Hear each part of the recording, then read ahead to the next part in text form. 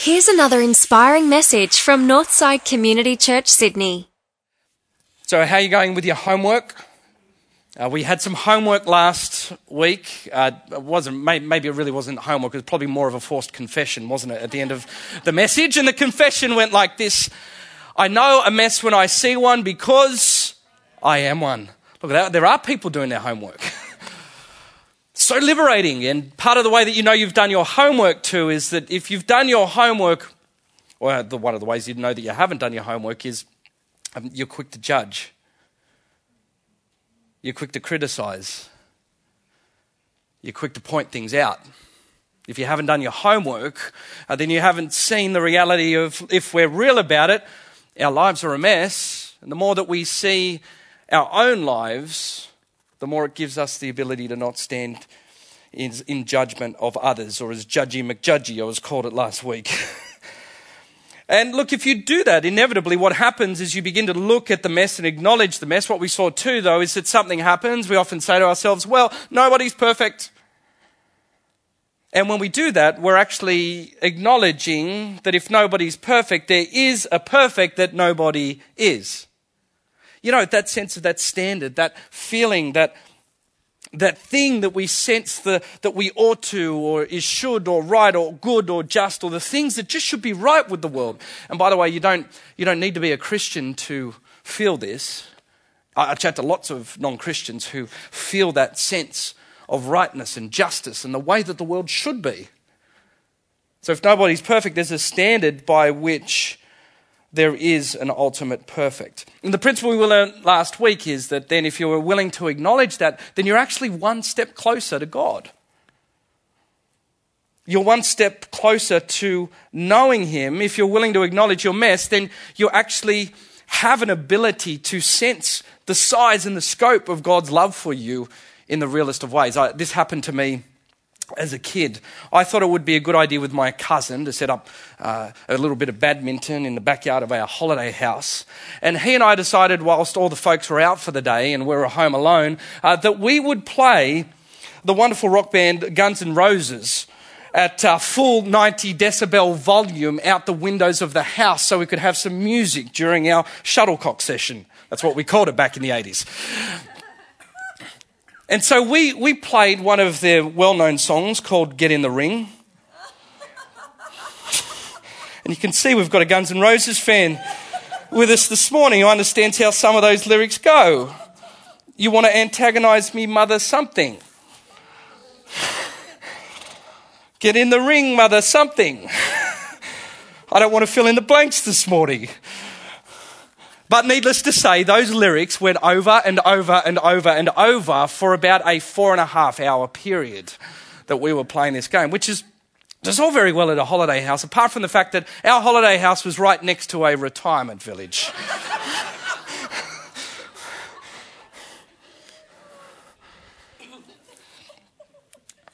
Needless to say, I don't think the residents, who probably were more in the realm of Vivaldi or Mozart, quite had the same appreciation for Guns N' Roses that we did.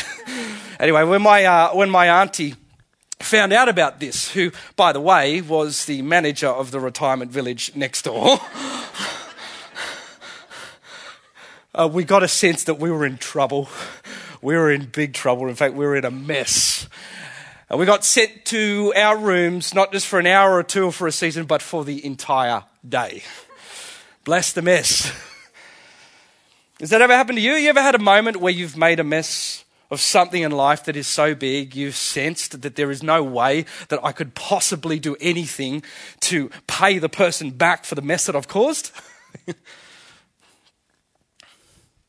Because if it is you, I want to talk to that person today, particularly if you're going through that today. If you're not going through it today, you're probably bound to have a moment like that at some point in your life. But I want to talk to those today that have had those messes in your life that are so big you feel there's nothing I can do to pay back the cost of what that mess has caused. You know, today there are people here saying, you know, I don't know what it might be. You know, maybe you've made a mess of your finances or a relationship. Maybe you've made a mess of your schooling. Maybe you've made a mess of your business. Maybe it's so big that some of you are saying today, Sam, I've got it all together. I'm wearing scarves. I've got the nice clothes on. But, deep underneath, my life is wrecked. And I don't know how to get out of it. What do I do? What I want to say to you this morning, if that is you, that you're not alone. Remember last week we learned here that the mess is the one thing that brings us all together. We all might wear different clothes, but the one thing that we have in common is the mess. So you're not alone in that. The mess is the thing that brings us together. But I also want you to discover today, and I don't want you to miss this, that the mess that you have created or may one day create may be the very thing that brings you closer to God. We see this in Jesus, that famous verse in all of the Bible. Many people know it, Christian, non-Christian alike, that for God so loved the whole world. Pause on that for a second. That God so loved the whole world, not just the religious part of the world or the Christian part of the world, or those that have made a decision for Jesus. He loves the whole world, that he sent his only son so that whoever believes in him shall have eternal life. We know that one, right? But if you're like me, you might skip over the very next verse, which I reckon is even better news. The even better news that we've got up there is, for God did not send his son into the world to, here's this word that will come up today, we heard it in the passage, condemn the world. Few Christians have got to get a clue with this verse, right? To condemn the world, but to save the world through him. It's a stark passage because if you don't think your life's in a mess, the fact that passage is there is saying, could be a hint that life could be messy.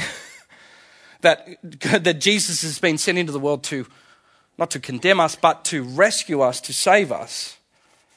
And what I love about it is it shows you that Jesus didn't come into the world to say, hey, you with the messy life. Jesus hasn't come into the world to point out all the areas that you feel that you've stuffed up in life, to get in their faces and say, you're doing this and you're doing this and you're doing this. Jesus has come into the world to save us from ourselves. Because if we're willing to admit it, most of the time, we're the ones that get ourselves into the mess, right? We said the other week, we pray in the Lord's Prayer, lead us not into temptation. We don't need to pray that bit because we're good enough at doing that ourselves. So it's great news for us this morning that we see the heart of Jesus, and there's no better place to see the brilliance in the heart of Jesus than in this passage of the woman who had been caught in adultery. Jesus has come down from the Mount of Olives just outside of Jerusalem, comes up into the temple courts, and those classic religious types have dragged a woman out in front of him who's committed adultery. And so, first of all, we see that Jesus is meeting someone whose life is a mess. Her marriage is a mess, her reputation's a mess because she's been dragged out in front of the whole village. She's legally in a mess because they want to kill her, they want to execute her, they want to stone her. She's in a big mess. And when she's in the middle of the mess, who does she find? Jesus. I love that. I love the fact that right in the middle of the mess, for God so loved, let's put the words in again, the messy world, we find Jesus in the mess. And here's what we see in Jesus. I love this. What we'll see in this situation, the whole situation's a mess. And here's what Jesus does in messes. When he's in a mess, Jesus messes with the good and he makes good the messy. Jesus messes with the good and he makes good the messy. Let's deal with the good first of all. We see here that Jesus says to these people, the teachers of the law and the Pharisees, the religious type, brings this woman in adultery. They made her stand before the group and said to Jesus, "Teacher, this woman was caught in the act of adultery. In the law of Moses, it commands us to stone such a woman. Now what do you say?" And what does Jesus say? We know this story so well. You don't even have to be a Christian or a churchgoer to understand this story. You know this one. He says, "Let he who is without sin throw the first stone." And what happens? All of them, starting with the oldest first, the oldest ones walk out. That's a whole other sermon. But they're the ones who are often the most aware of the mess in their life. They walk out first and then everyone else files out. Now, I've misread the principle of this story for years until I sat in and studied it this morning. or this week leading up to this morning. I've misread it the whole way. Often the principle, we think like this, it means this. What this is showing is that Jesus is saying that basically no human being has the right to punish anyone else because, hey, nobody's perfect, right? Is that how you might have read it? Something's really fascinating in this, and you see this when you dig into the nature of the Mosaic law and why they were coming to Jesus in the first place. They weren't coming to Jesus just to make an accusation. They were trying to trip him up on the law. And so when they come to him, it says, teacher, this woman caught in the act of adultery, in the law of Moses, they were coming to him with a legal question. Now, when you look at the law of the Old Testament and the New Testament, of course there's a law against adultery, but there's actually a whole range of other laws, and a key law that Jesus knew about was the law of partiality. In other words, the law of God hates injustice. It hates people twisting things. There's a law of impartiality that said almost no one got executed, by the way, for the act of adultery for two reasons. It was so rife back then that everyone was doing it. But more importantly, under Mosaic law, it was so difficult to convict a person of adultery because you had to have not one, but two eyewitnesses to the crime. So class, legal experts, what's happened here? Question, where's the other eyewitness? They've dragged the woman into the court. The glaring question that Jesus had picked up on as a sharp lawyer was like, where's your other witness? In other words, you've dragged this woman out in front of the village and you're trying to entrap her. Where's the man? He's probably standing amongst them. Pull him out too. Be fair about this. The Old Testament law hates the partiality of men over women, rich over poor. Where is the justice in this? And so this was not a matter of Jesus saying, oh, just because you're a bad person doesn't mean that you can't judge. Of course, there's implications for that. Jesus was the ultimate lawyer who said, you guys don't even know your own law. Here's the principle. Jesus messes with the good. If you come to Jesus and you think that you are going to be accepted and be right before God on the sense of your own goodness, your own rightness with the law, this lawyer will tear you apart. He said God's law is so good and so perfect and so wonderful that if you want to come just even in an inkling on trying to get around that law, you will never win. And what it means is any of us here that calls ourselves Christians, most of us are Christians because we realize that we fought the law and the law won. I fought the law and the law won. That we recognize it's not about calling us bad people. It's just saying if we want to live a life that's based on the technicalities of God's law, there's no way that I could possibly live up to that. You remember Jesus said, I didn't come to abolish the law, but to fulfill it. So Jesus, on one hand, is incredibly all truth. He messes with the good. It means for you this morning, if you think, this message is not for me, there's not a mess in my life, it's okay. I know exactly who I should send this podcast to once this is done. If you're that person, if the minute you're a good person, Jesus is going to mess with you. He's going to mess with you. That's what we've all found. He messes with the good, but here's the other thing, he makes good of the messy. On one hand, Jesus is all truth, but he is beautiful grace. He comes in, what does he do? He turns to the woman, he says to her, neither do I condemn thee, go and sin no more. Now again, look at the incredible balance of Jesus in all of this. Let's look at straight away, he says, neither do I condemn you, but what does he say? He says, stop sinning. He's saying, honey, the only reason that you're in this mess is because you've created mess. The reason that Jesus talks about these mess and the way that she's like that is because it's no accident that she's in that mess in the first place. He's saying, honey, you've got stuff in your life that you are causing yourself harm with. Stop doing that. Stop it. So it's this incredible balance of grace to say, I don't condemn you, but he's saying, I hold you accountable to that. I demand conversion. I demand a change of heart. I demand a change of life. So can you see the radical balance of Jesus in all of this? You see, over on this side, Jesus is incredibly all truth and all law. Don't try and out-bush lawyer Jesus. He's incredibly law and truth, which speaks against the people that think, oh yeah, Jesus said just don't cast the first stone if you've got sin in your life. He's all grace. No, Jesus is all law. But on the other hand, to the people that he extends a word of grace to, he brings truth with it at the same time. Is it just me, or is no Christian really ever perfectly like this?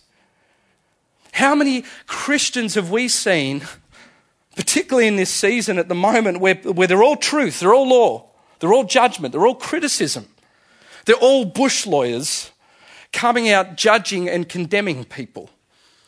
And yet also we see people who are all grace and think that God loves you just regardless. He's just a good and a beautiful person. And yet we see Jesus is perfectly both truth and grace. I think he speaks to all of us this morning. He speaks to us. He speaks to you if you're good. If you think you're good, then the one thing you can be assured of is he's going to mess with you. And if you're a person this morning that thinks, I've mucked it, I've stuffed it, I've made such a mess of my life, you will find grace.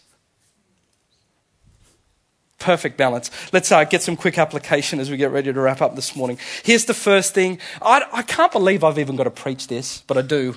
Because I can't tell you how many people that I have to say this to, particularly when we do Christianity Explained and people ask questions about Christianity. I can't believe I've got to preach this. But I'll say it anyway. If we see that Jesus is in the middle of the mess, then you don't have to get your mess together in order to meet Jesus. It sounds so simple, doesn't it? But the amount of people that I hear, I don't want to go to church, I'm afraid of going to church, God will never accept me, God will never love me.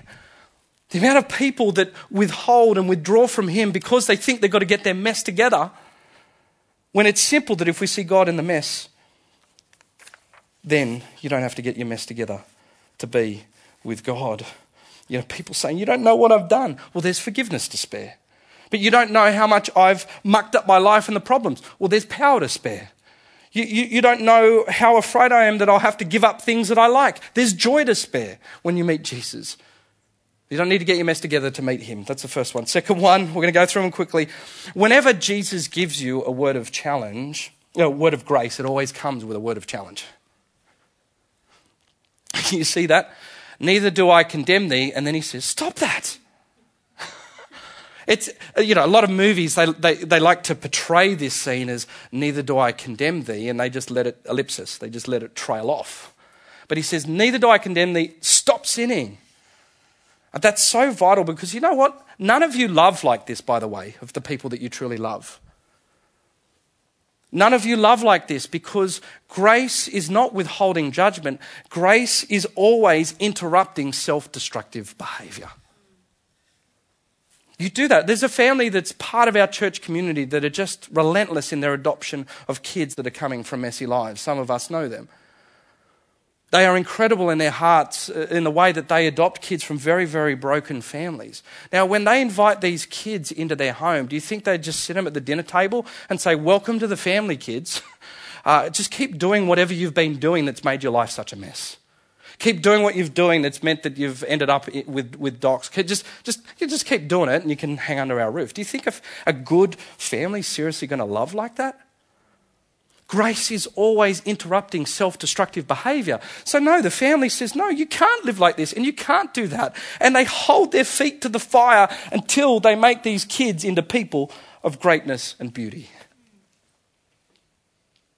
So whenever Jesus gives you a word of grace, receive it. But at the same time, it always comes with a challenge. Honey, darling, I accept you, but stop it.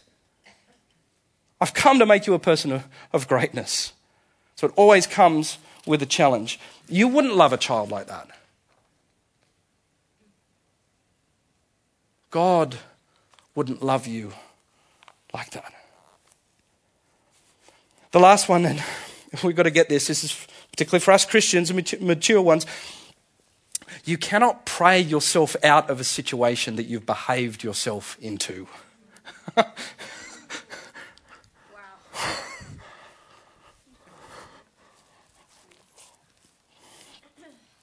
We try it. Boy, do we try it.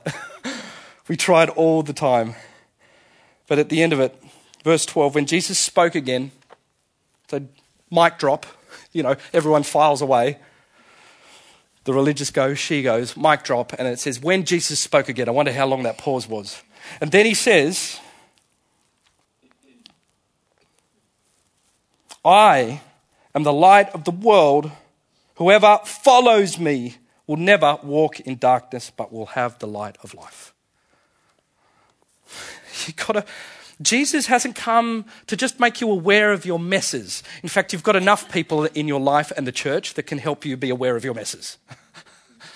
Jesus hasn't come just to make you aware of your messes. He's come to lead you out. And it means that you've got to follow him out of that. But I think part of the challenge is that so many of us treat Jesus like we treat the NRMA. Or life breakdown. And last time I checked, I've got the Northside membership card.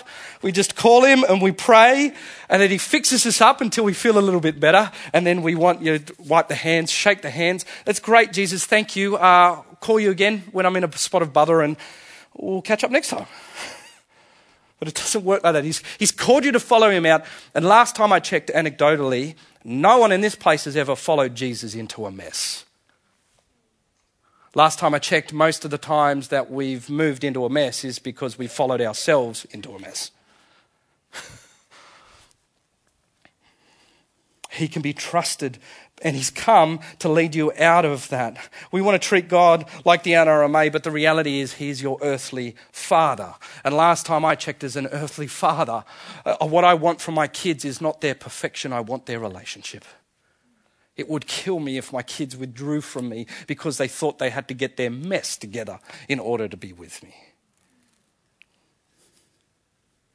And so what it means for you is to get off the treadmill of your own sense of self-derived worthiness, that you're constantly proving that I have to be worthy in the eyes of my parents and worthy in the eyes of my career and my profession, worthy in the eyes of they, whoever they is, but all of us have a they that we feel that they think that we need to be worthy.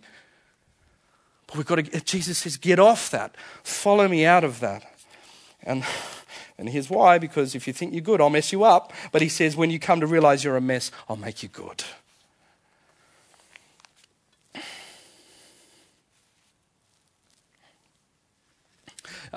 Years later, I was laughing with my cousin and the family about all of that story too, playing badminton in the backyard, get in the ring. I still listen to Guns N' Roses every now and then too, by the way. It's for freedom that Christ has set you free, by the way. Yep, thank you. Amen.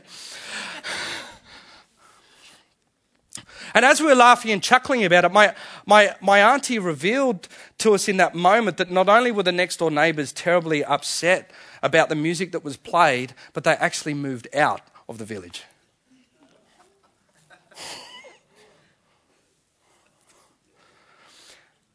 And in that moment, as a grown-up and adult, I thought, how much did that cost her as a village manager?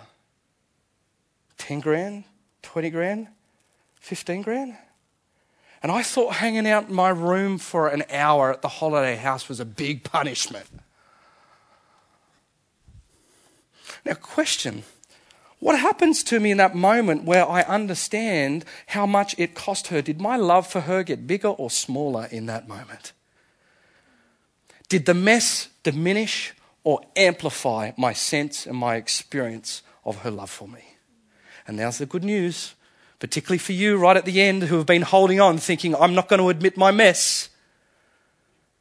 When we come to acknowledge how much of a mess that we've made, and when we come to realize that the only way that Jesus could say to that lady a couple of thousand years ago, and the only way that Jesus can say to every one of us, regardless of your religious background, neither do I condemn thee, is because he's saying one day I will be condemned. And we're Christians, we're forever going on about this cross, aren't we? Why? Because we constantly meet every week to come back to that moment. We're sitting around the dinner table having a laugh at those moments of the times that we were naive and unwise and we stuffed up and we messed up in our lives. And then we realize, wow, it cost him. How much did it cost him? One of the great preachers once said, until I realize how much it cost, I'll never know whether to shake Jesus' hand or kiss his feet. And so it means for you today that if you dare look into the size and the scope of some of your messes, it can't possibly, if you combine it with this great mystery, it can't possibly destroy your self-esteem. Because when you come to understand how much it cost him to love you, then it elevates you, it escalates you, it shoots you into a love that you could never have possibly comprehended or imagined. What's it cost your God to love you? God of your career, what's that? What's your career paying to love you? The God of your family? God of your bank balance? Only this God, when you fail him, forgives you. Only this God, when you fail him, says, I'll pay. And so there it is. We can see how it works. If you're willing to acknowledge your messes, all it can possibly do is bring you near one baby step closer to God. As you come to understand and experience his love for you. God will meet you in the mess. We know that because Jesus met people in the mess. So we know this too because in this room there are a whole heap of men and women in this place who said, you know, when I messed up, I gave up, I looked up and God showed up. Anyone here willing to admit that they first met God in the middle of a mess? Anyone willing to put their hand up there? We've got a couple there. Thank you for being so honest and raw. You've obviously done your homework. I do that because go and have a coffee with them after the service. Go and have a coffee with them and they will show you as a case study that they will tell you that before the mess, God, this notion of God rescuing me, he was just an idea. That was the God of the church. That was the God of Sunday school. That was the God of my parents. That was a God that was just an idea. And then in the mess, it was the mess that made that God real to them. It was a result of the mess, a result of the giving up, a result of their hands up, the result of all of this that God showed up in the midst of the mess. So, bless the mess. Bless the mess when we look at it this way, eh? Because now we come to realize that no matter how big a mess that you have made in your life, that mess will always have the potential to bring you one step closer to God. Let's pray. Well, thanks for tuning in. If you'd like to find out more about Northside, visit northsidechurch.org.au.